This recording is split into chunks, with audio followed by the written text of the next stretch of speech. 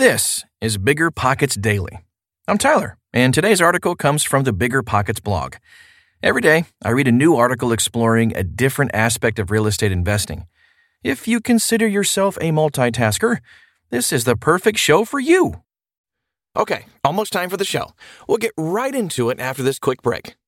This show is sponsored by Airbnb. Did you know that a long time ago, before I ever started my real estate business, I turned one of my first primary residences into an Airbnb? And that's the extra income that I needed from Airbnb that gave me the confidence to go out and work for myself and eventually quit my 9-to-5 job. And now I have dozens of Airbnbs all over the country. I've even partnered up with the old David Green on a recent property in Scottsdale to take our portfolio to the next level. And of course, we host it on Airbnb. But you don't need to be a full-time real estate investor to start on Airbnb. As a matter of fact, I was self-managing 10 properties while working my 9-to-5 job, so I know anybody can do it. Think about it this way. You're looking for extra income and going on a vacation. Wouldn't it be great to rent out your space and let your property pay for itself while you're gone? I did this one time. I pitched my wife and my roommate, because we were house hacking, on the idea of renting out our home, and it paid for all of our expenses on a trip to Mexico City. So go and give it a try. It might just change your life, just like it did mine. And I really do mean that. Your home might be worth more than you think. Find out how much at airbnb.com/host.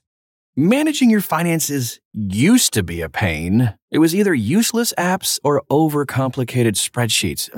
But now, with Monarch Money, managing your money is easier than ever. Monarch is the top-rated all-in-one personal finance app. It gives you a comprehensive view of all your accounts, investments, transactions, and more. Create custom budgets, track progress toward financial goals, and collaborate with your partner. And now, get an extended 30-day free trial when you go to monarchmoney.com/bigger. Unlike other personal finance apps, Monarch's simple, intuitive design makes it easy to set up, customize, and use. You can even collaborate with your partner, family, or financial advisor at no extra cost to get a joint view of all your finances. Customize your dashboard, notifications, and budgets with the tap. After trying out Monarch for myself, I understand why it's the top-rated personal finance app. And right now, listeners of this show right here will get an extended 30-day free trial when you go to monarchmoney.com/bigger. That's monarchmoney.com/bigger for your extended 30-day free trial.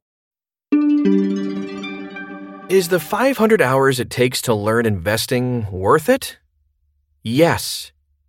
Unless... by Scott Trench. There's no doubt about it. Real estate can help you fast-track your way to financial freedom. It's a powerful tool, especially when combined with leverage that millions of people have used to dramatically accelerate wealth creation. Every week, we hear new stories about investors who start with little to nothing and build a sizable position that propels them not just to financial freedom, but beyond, into, should I buy a small private plane? Territory. What we don't get a ton of, however, is the story of the guy or gal who was already a self-made millionaire and then took up real estate investing.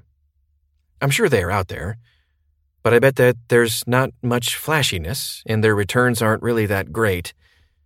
So in this podcast, I want to write about a concept that I think will impact many people who are well along on their journey towards financial independence. People who might be in the $500,000 to $1 million or more in net worth range. People who are rich, even if they don't feel that way. If you are in this bucket, the bucket where you earn a good to great income, you spend little, and you invest passively, you probably don't want to invest in real estate.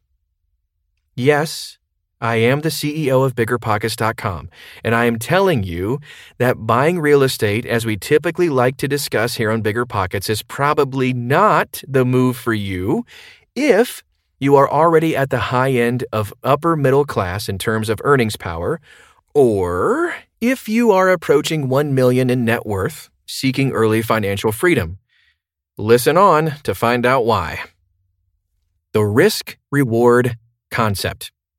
Investing in general is all about this notion of risk-adjusted returns. The higher your expected return, the better. The lower your risk, the better.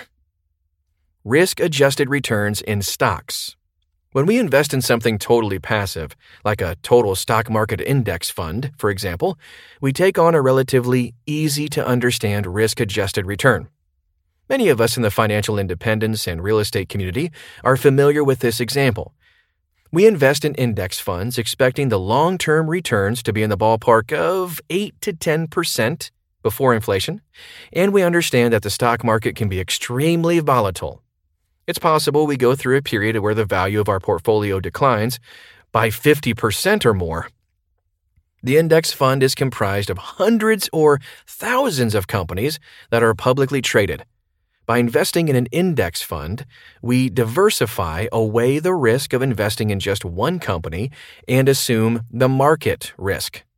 No one company can make us rich, but no one company can wipe out our investment either. We assume only the risk of the market our fund covers. This is the risk-reward profile that an investor with 100% of his or her portfolio in a stock market index fund assumes.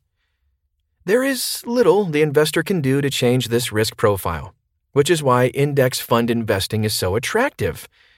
A huge chunk of the risk associated with investing is diversified away besides market risk. There is no selection of companies, fund managers, etc. Risk-adjusted returns in real estate. When we invest in real estate, it's because we want to put in work to get a better or different risk-return profile than an alternative like stocks, or to diversify. A real estate investor assumes the same types of market risks that an index fund investor assumes, although many, like myself, feel that real estate is likely to experience fewer and less extreme periods of volatility in general than the equity markets. They also assume local risk and risks inherent to the property itself, like getting a bad tenant, damage, etc. On the upside, investors like myself feel that we can get a better risk-adjusted return in real estate, often because real estate enables us to more safely and reasonably use leverage, and at much better interest rates than we can use investing in stocks. How investors reduce risk in real estate.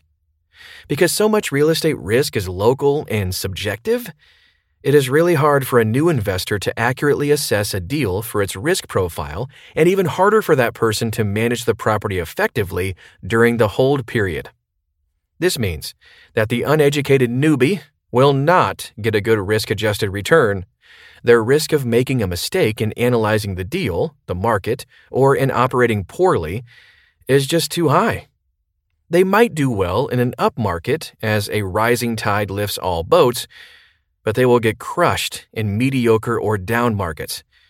In order to get a good risk-adjusted return, the newbie will have to self-educate.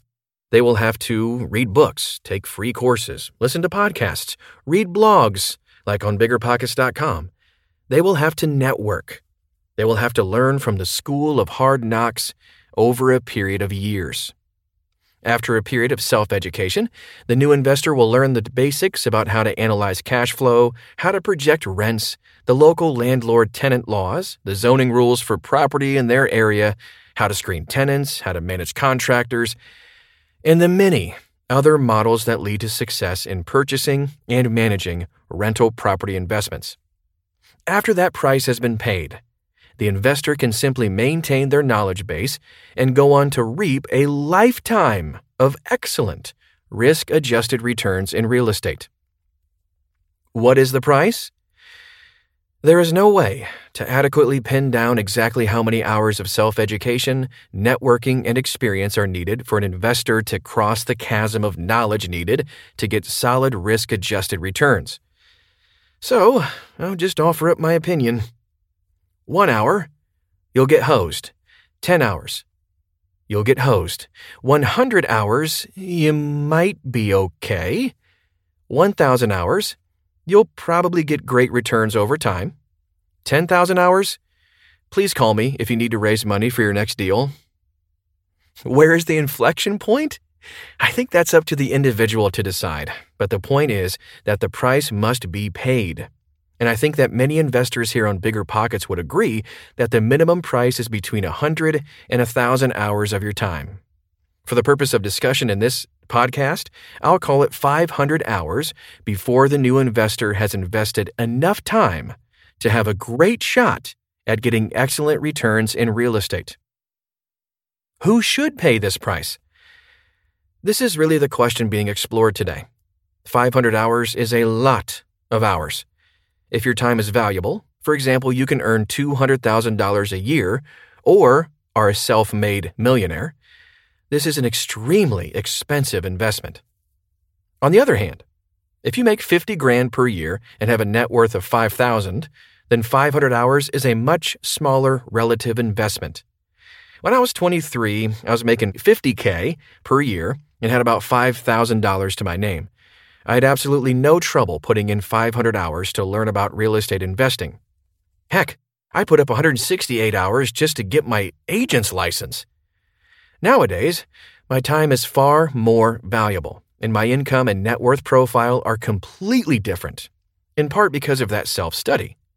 I would think long and hard before taking on a new field of study that required 500 hours of my time. I certainly wouldn't put in that investment if I felt that I was just a year or two away from being able to fire with or without real estate. Conclusion. If we agree with the arguments I present in this podcast today about the price and time that must be paid to get a fair risk-reward profile from real estate investing, then we reach two conclusions. First, investing the buy-in price of approximately 500 hours of networking, self-education, and practical experience is absolutely worthwhile for the relatively young person starting with relatively few assets, perhaps less than $500,000, and a median to upper middle class income, perhaps less than $200,000. The person with this profile will pay the price when their time is relatively less valuable and reap the rewards of great returns with a comfortable risk profile for the majority of their life.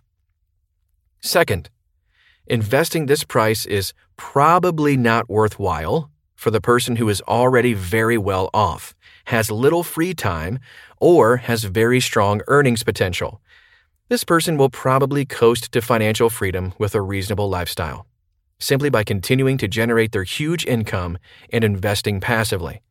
If you are already wealthy or close to financial freedom, you might want to rethink whether you should invest the hundreds and hundreds of hours needed to become comfortable with this line of business. It may only be worthwhile if you plan to use what you learn to go on to generate significant generational wealth over your career, perhaps a net worth in the upper 7 figures, 8 figures, or more. Of course, you may also just be an investing nerd and approach real estate investing as your next hobby. In that case, go nuts! So, what'd you think? Do you have a question about real estate investing? Visit biggerpockets.com/forums today to ask our more than 1.8 million members for some help. I'll see you right back here tomorrow.